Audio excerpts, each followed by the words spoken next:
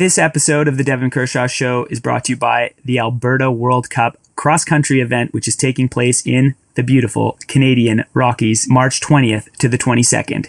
Not only can you see the best racers in the world battle it out to hoist those giant crystal globes and their beauties, let me tell you, not that I know, I don't have any, but I've seen them. But don't just sit on the stands and cheer on the athletes. There's so many amazing events that are going on around the town of Canmore throughout the whole weekend of celebrations. Chandra Crawford's Fast and Female organization will be hosting its ever-popular Champ Chat for 100 girls on Saturday, March 21st. Another Olympic champion that just happens to live in Paradise, Canmore, Alberta, is Becky Scott, whose organization, Spirit North, will have so many amazing events. You can see powwow, dancing, drumming, and she'll be at the opening ceremonies. It's going to be a celebration not to be missed. Listen, Canmore, Alberta is the absolute best town on planet Earth. Take it from me, one of the most biased people you will ever hear from.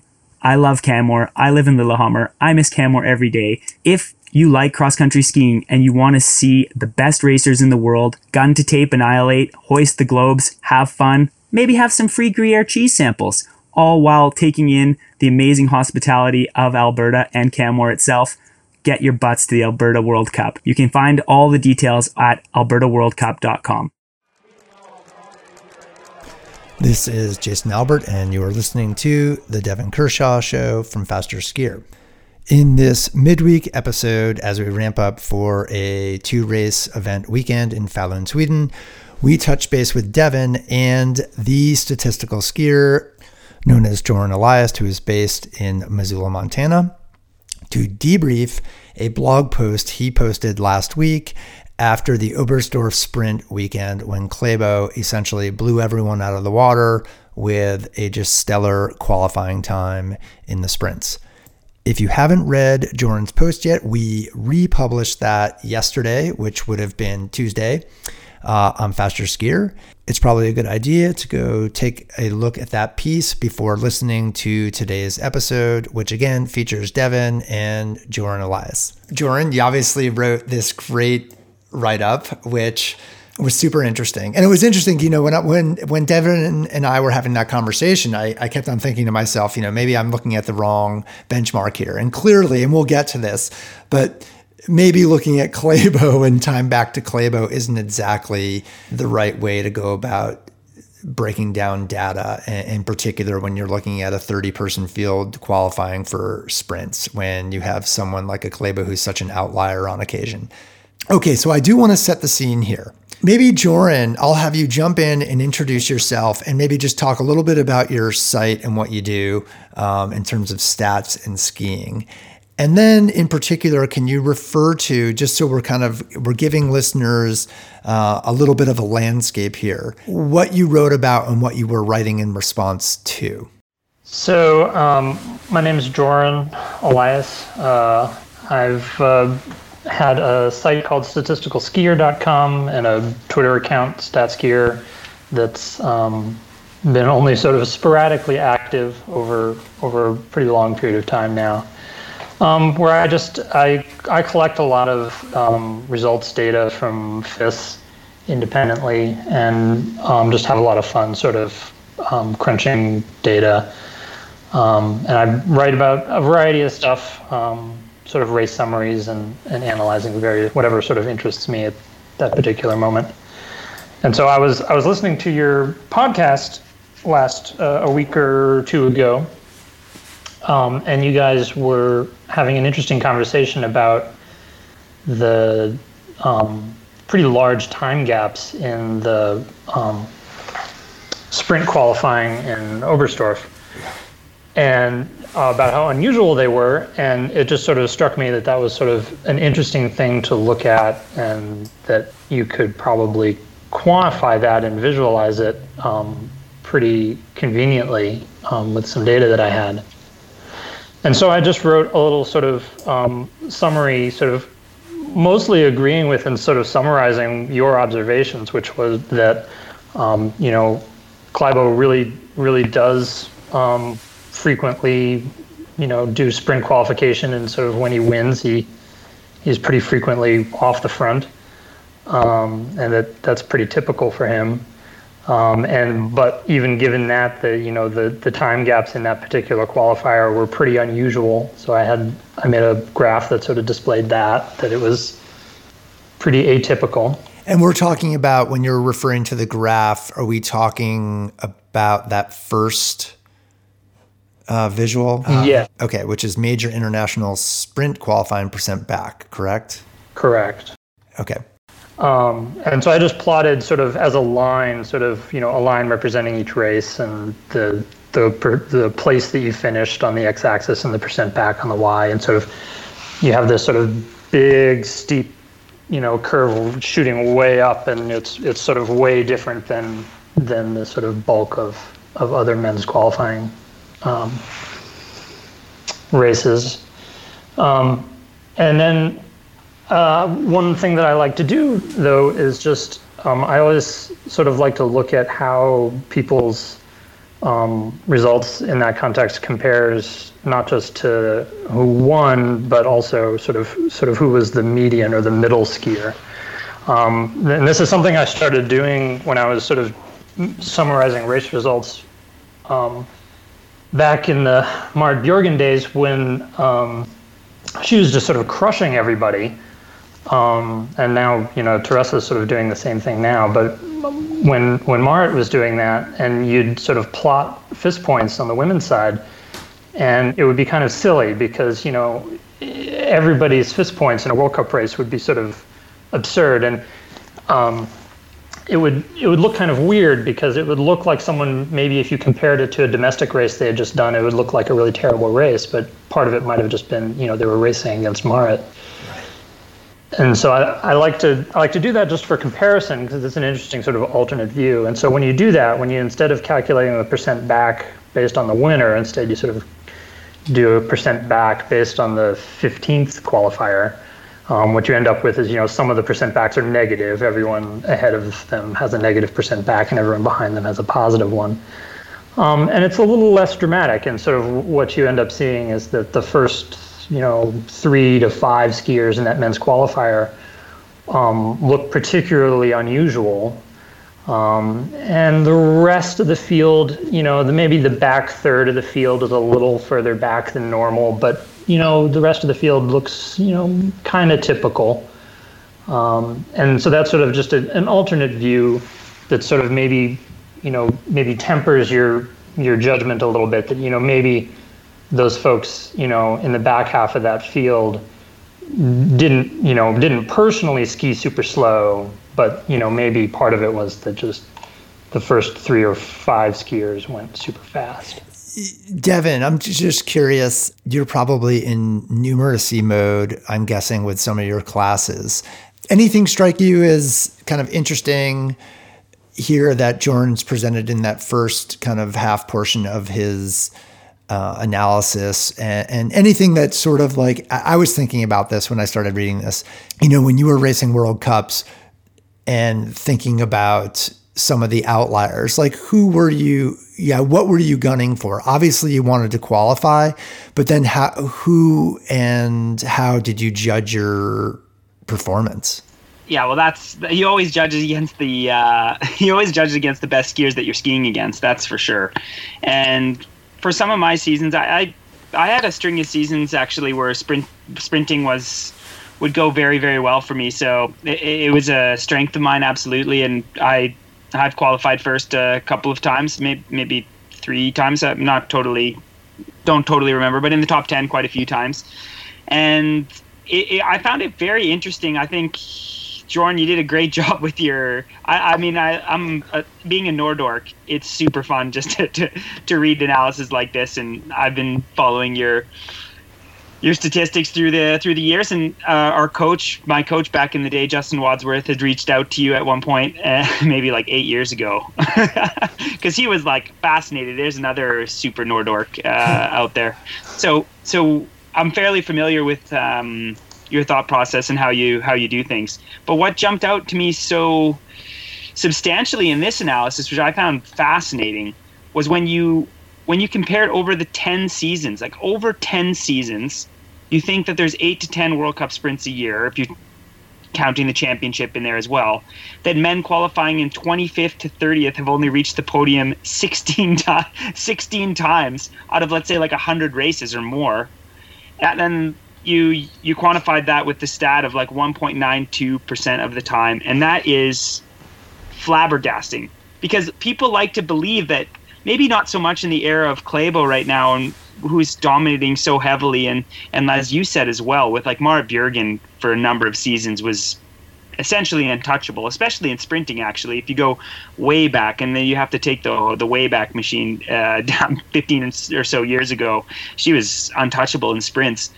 But 1.92% is not very much. And as an athlete, you know, like when you qualify, you like to believe that, you know, you get skewed. You're like, well, it's a new race. Okay, we're resetting things, and now I've got a good chance. And you always have those examples that you want to lean into. And those that have been following skiing for a long time will probably remember Jens Arne Svardal, Norwegian skier. He's actually the world champion in the classic sprint from 2007. But there's a number of famous sprints that he's qualified 30th and then ends up winning. And that gets cited quite a bit on the World Cup, still even today. Maybe from some of the older athletes. I'm sure if you ask some of the guys at World Juniors in a couple weeks, or under 23s, if you've heard of Jens Arne Svardal, they would have no idea who that is. But Joran, I know you do. Yeah. and I found that kind of interesting, because, you know, we like to believe that it is a clean slate once the qualification is over, and that you have a good chance. But the stats don't lie, and on the women's side, 0.8% of the time, and only 7 times in the last 10 seasons has someone qualified in the back 5 and gone on to hit the podium. That surprised me. I thought those numbers would be a little higher, to be honest. I don't know why, though. I mean, I don't really have anything quantifiably to go on other than those legends of the Svardal legends. I think Oddbjørn Hjelmeset has done it once too. So, you know, there's just some guys in the back of your head that you like to believe, like, anything can happen, you know, like. And I guess if you think back to, there's a speed skater many Olympics ago from Australia in short track speed skating where everybody crashed in the semifinal, and he was almost lapped, and he makes the final and he's celebrating like he won. And then the exact same thing happens in the final, and this Australian dude, I'm sorry, no disrespect, but I don't follow short track speed skating so closely, but he has an Olympic gold medal hanging around his neck. So, you know, I think as humans and sportsmen and fans, you like to believe in those Hail Marys, you know, like, you guys are American, so that Doug Flutie, Boston College. Doug Flutie. Oh yeah, we're going there, like just hucking the pigskin from like the 20, and then scoring that bananas touchdown. We like to believe in those types of stories, but that it just doesn't happen that much, and skiing is no exception.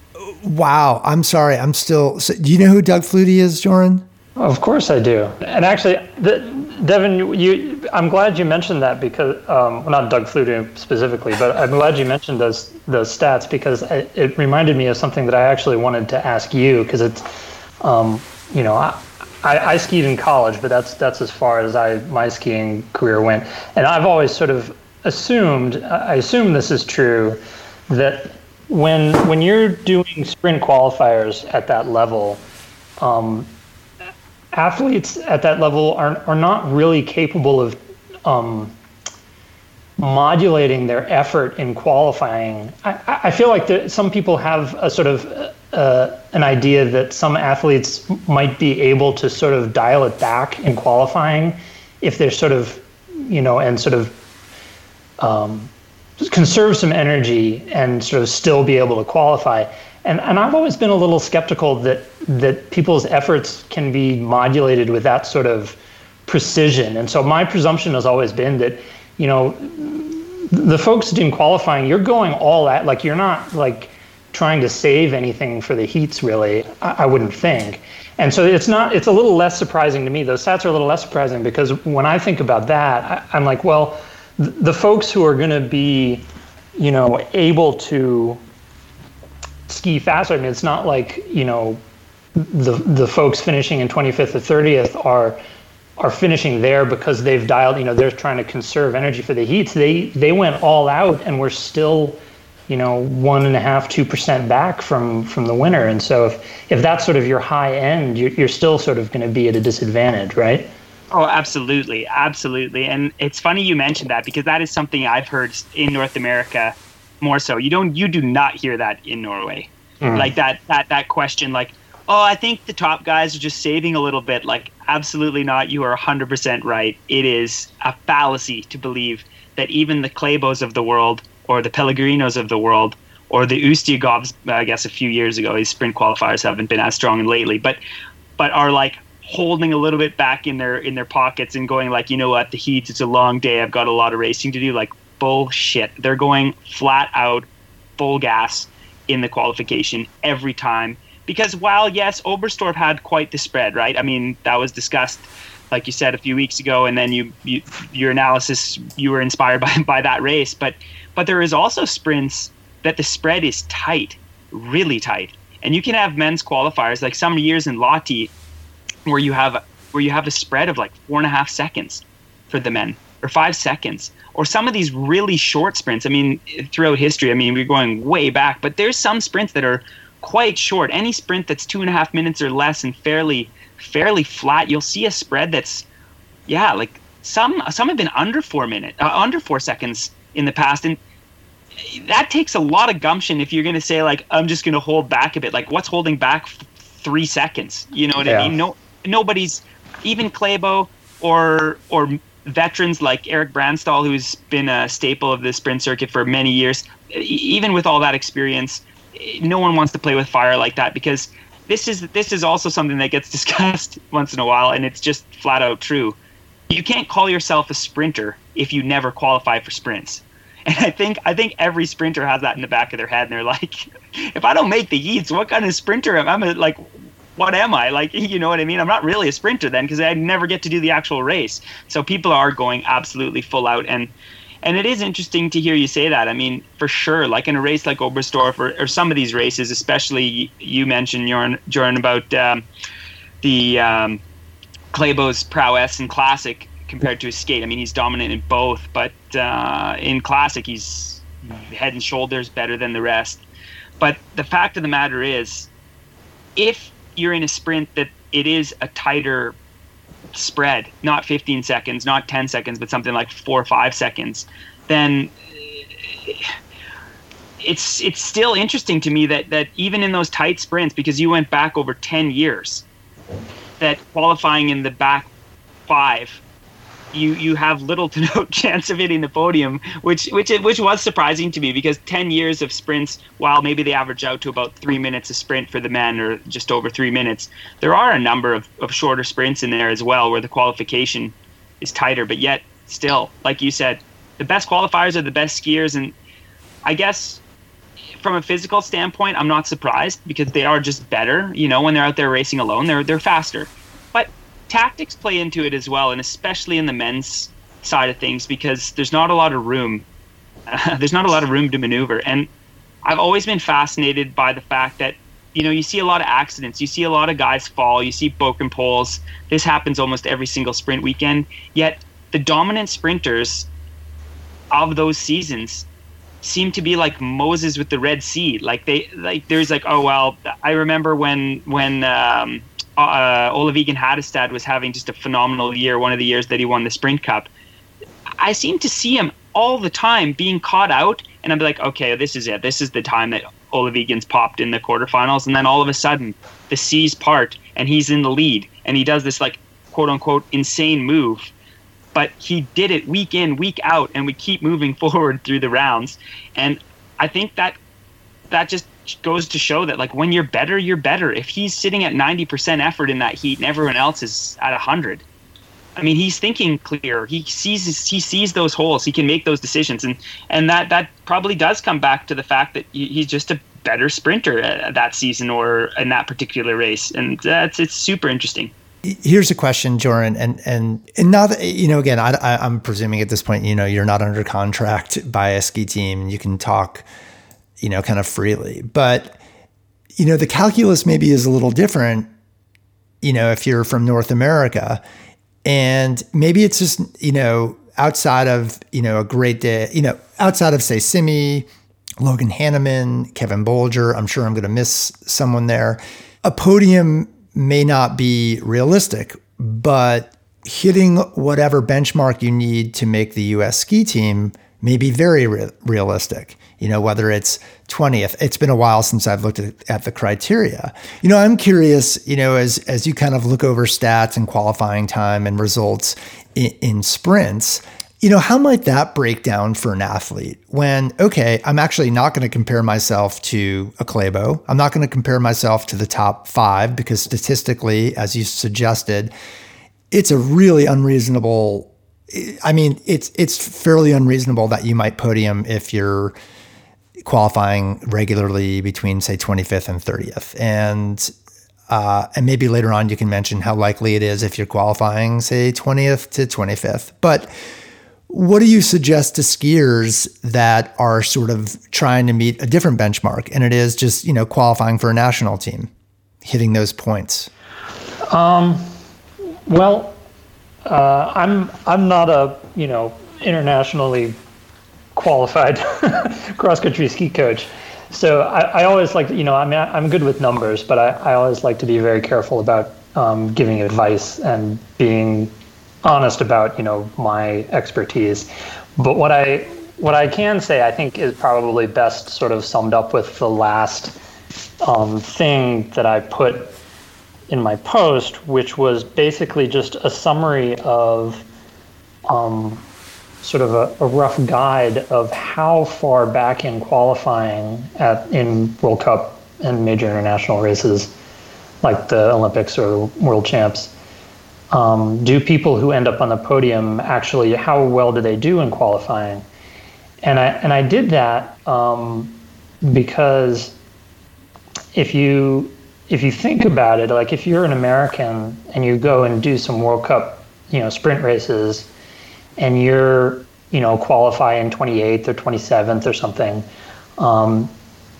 if it were me, I would be looking at that percent back because, you maybe aren't going to get like a ton of opportunities in Europe to do that, and you're going to get a few, and then you're going to be back in the US racing again. And I would look at that percent back, and say, okay, now I have a measurement of how far back I am in qualifying against the best in the world. And now, think about how far sort of you have to go to sort of be in shooting distance of the people who are landing on the podium. And then when you go back and are doing sprint qualifying in the US, think about that when you go back to the US and you win some sprint qualifier on the Super Tour, look at the gap to the next person. Did you crush them, or were you like a tenth of a second ahead of them? If you're only a tenth of a second ahead of, you know what I mean? Yeah. You should be thinking about it that way, that like, use that as a yardstick and say, okay, wow, I need to be X percent faster.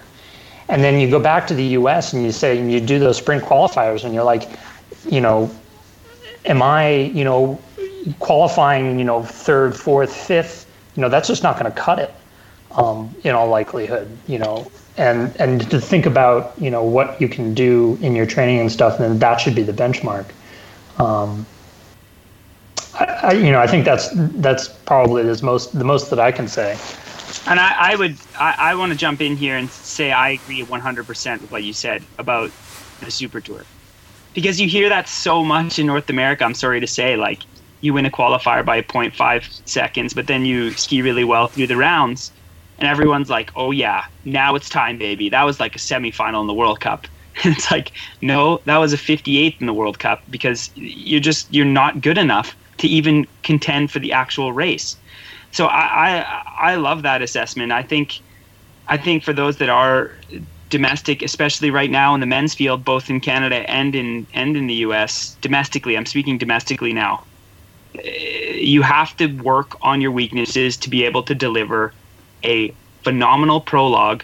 And then once you can hit that once in a while, then you have to start working on your consistency. And then when you can do that, then you're ready for the World Cup. And then you're able to qualify more often than you don't on the World Cup. And that's really the game. If you're putting your eggs into the sprint basket, you need to be able to have that qualifying performance, that qualifier performance almost automatic, if you know what I mean. Yep. That's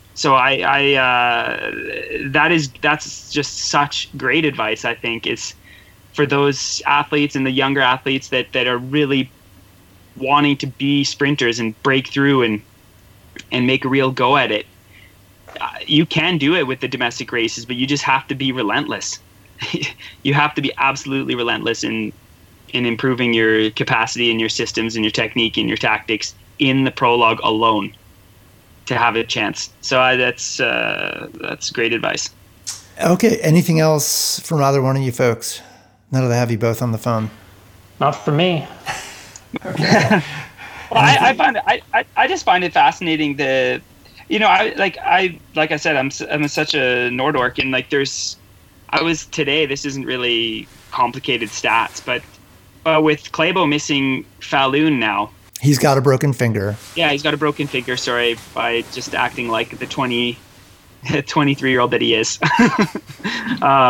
But Bolshinov has a fairly substantial lead, but then with Klæbo missing Falun again, it'll be really interesting to see what happens if Bolshinov crushes 2 races in Falun. Statistically speaking, like, how realistic will it be for Klæbo to have a chance to win and to win the overall again? And I think that would be really interesting to dig into after the weekend's over, and if not even dig into, it'll be something that I'm hoping to discuss with the other super Nordorks out there, because I was looking through the results, and the last time someone from Russia won the overall World Cup, it wasn't even a Russian, it was a Kazakh in the Soviet days, and it was Vladimir Smirnov. So there's been, Ustyagov's finished second in the overall World Cup lately. The convicted doper Alexander Laikov has been finished second in the overall World Cup twice, I think. But Russia has not won the overall World Cup globe for men in 30 years. So this is going to be huge. If Bolshinov takes this overall World Cup globe, this is massive. And it'll just be interesting to see if that, kids being kids mistake, or just bad luck, or however you want to call it, with Klæbo, how that affects the race for the overall. And I think with the ski tour coming up in Trondheim and Sweden, or sorry, not just Trondheim, but Trondelag in Sweden, and then the sprint tour at the end, that favors Klæbo a lot, and then Canmore, and then there's a lot of travel, and then people are getting tired. You never know in the Holmenkollen. There's lots of fun stuff coming on to close the season down, but it'd be interesting to know, just how out of reach is the overall World Cup now that Klæbo won't be in Falun. There's an assignment, Joran. No, you don't have to dig into it, but it's just worth discussing. It's interesting. How far does a bridge need to be before that bridge is a bridge too far? But there's always the Jens Arne Svartedals. So maybe, there's always the guys qualifying 30th and winning the World Cup, even though statistically the chances are low. You got to be good to be lucky, and some days you only have to be good enough. So it'll be interesting. But that's a statistical competition that I'm following closely, and I'm really interested to see how this weekend goes. Well, it's funny you mentioned that, Devin, because World Cup points are kind of a challenge. I don't know if you've noticed, but I talk relatively rarely about World Cup points because they're a little harder to sort of ingest into my data systems in an automated fashion because of all the information they do publish are all in PDFs, and they do so much irregular stuff with sort of bonus points and inflated points on sort of with different rules and allotments every season. So it requires a lot of manual adjustments and tracking. But I've actually, the last week or two, I've been working on trying to adjust how I'm ingesting data to try to allow me to do more stuff with World Cup points. It probably will not be ready for this weekend, but no, but you need some undergraduate stat students that to help crunch that data for you. Not crunch it, what I need is I need data entry is what I need. I need someone to sit in front of a computer and type numbers into a spreadsheet. Yeah, exactly. Well, if anybody's listening, go to contact Joran at statisticalskier.com. How's that? Sure. No, but it'd be interesting. I don't know. Do you have any other questions, Joran, from like for me, as far as like the racing side of things that you're curious about? Because that's always fun. That's always a fun tangent to go down. You put me on the spot. I can't think of anything off the top of my head, but I guess I do have one question, which is, were you still doing? You were racing when they instituted the new system with the sprint races where you get to choose your quarter. Yeah. How while you were doing that, what was sort of the level of sophistication that you saw among different skiers in how they were thinking about that? Well, it's always kind of funny because, like, I think what ends up happening a little bit is like the gambler's fallacy starts presenting itself a little bit, and sometimes people try and get cute and pick in the later heats and say like, well, it's going to be an easier heat, and then that'll give me a better chance to move through. But really, the stats, at least what have been published here in Norway, I don't have them directly in front of me, but it has been looked into, and picking that first heat because of the issue of 25 minutes more to recover. Yeah. Just means everything. And the amount of winners that come from the first heat, or podium finishers that come from that first heat compared to all the other heats in the quarterfinals, is enough that now you see these first heats that are just stacked. Like, they're so stacked. And of course, some of the other people are just, if you're qualifying 10th or 12th, you're like, well, I'm going to, if the first heat's available, they're like, well, I'm going to go in the first heat because Klæbo drives it, or, Bolshinov just goes gun to tape annihilate, so that gives me a better chance for lucky loser. But it is very interesting because you also see athletes that pick that first heat and then get nipped. I mean, during the Tour de Ski, you saw Teresa.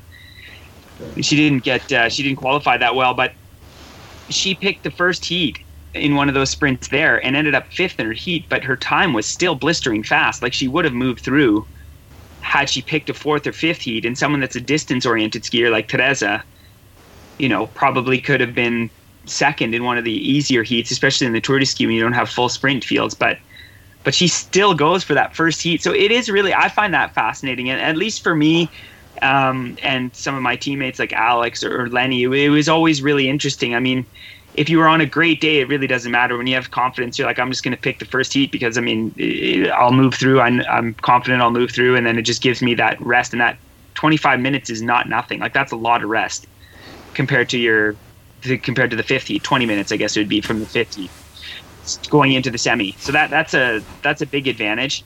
But it is interesting that you still see athletes that really try to, like, I'll just take the 4th or 5th heat because they're weak. But then, yeah, you can get through to the semi, but is your day affected by that? I think it is, absolutely, if you're gunning for a podium. But at the same time, if it's a tour or even if you're trying to just move through the ranks and want to get more experience, I mean, it's the same old thing. Like, after you've been a sprinter for a long time and you always make the quarters but keep getting bounced in the quarters, I mean, you need to improve, and the only way to improve is to get experience in the next heat. So then maybe you have to start readjusting your strategy. So it has been very interesting for the athletes to pick their own heats. But I think that kind of cowboy, the cowboy style of when it came into reality has now changed, and you just see guys wanting more rest. So that's why they go for the first heat, and all the best skiers always take the first heat. Yeah, because I've observed the same thing, that you have these first heats that are just, like you said, stacked, and it has seemed to me to be this sort of damned if you do, damned if you don't sort of choice for other people, because you can choose that put yourself in that first heat and have it be this incredibly fast thing with, like, going up against the 4 best sprinters in the world, which are long odds. But then if you put yourself in an easier heat, you're basically setting yourself up for the semifinal round, where, again, because all of the best sprinters were in the first heat, they all got the most rest. And so it's like this sort of flywheel effect, where once you have like all the good skiers choosing the rounds with the most rest, then it just sort of further compounds their advantage in the next round. It's been kind of exactly right. Yeah, and that's exactly right. And what you're seeing, and I mean, and not just seeing, but looking at it from statistical side of things, like it's true, and that's what happens. And that is what's happened. And so it is interesting. I mean, it's the same old thing. Like if I was going to say if you were qualified, it's hard to say, but I mean, say you had a banner qualifier and you're new into the scene and you qualify like 16th or something. I almost, and you haven't raced many quarterfinals in your life, then maybe it is a good strategy to pick a later heat just to get that semifinal experience and see how you do. But at the same time, it is a damned if you do, damned if you don't. So it is it's interesting. So, but I think it's added to some excitement. I mean, I think it's cool that you can pick your own heats, and I also think like the lucky losers being times now instead of going back. I mean, everything dates me, but that's fine.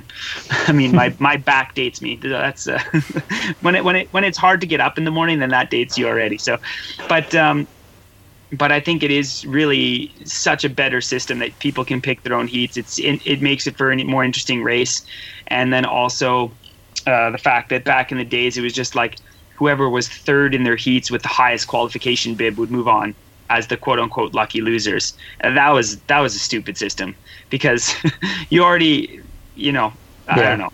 I just think it makes a more interesting race to have the lucky loser times deciding the people that get to move on or not. But it is interesting. Okay. Well, thanks guys. Really appreciate it. Oh, thanks. No problem. Yeah, thank really you. great chatting with you, and like I said, I've been following your site for a long time, and I always find it fascinating. This latest one was super interesting. So thanks for sharing. Oh, thank you. I've been enjoying your podcast. Thanks for having me on. Thanks. Yeah. We'll have to have you on again. Yeah. Thanks for your work, Jorn. Appreciate it. And have a great day. Yeah, you too. Take care, guys. Thanks for listening.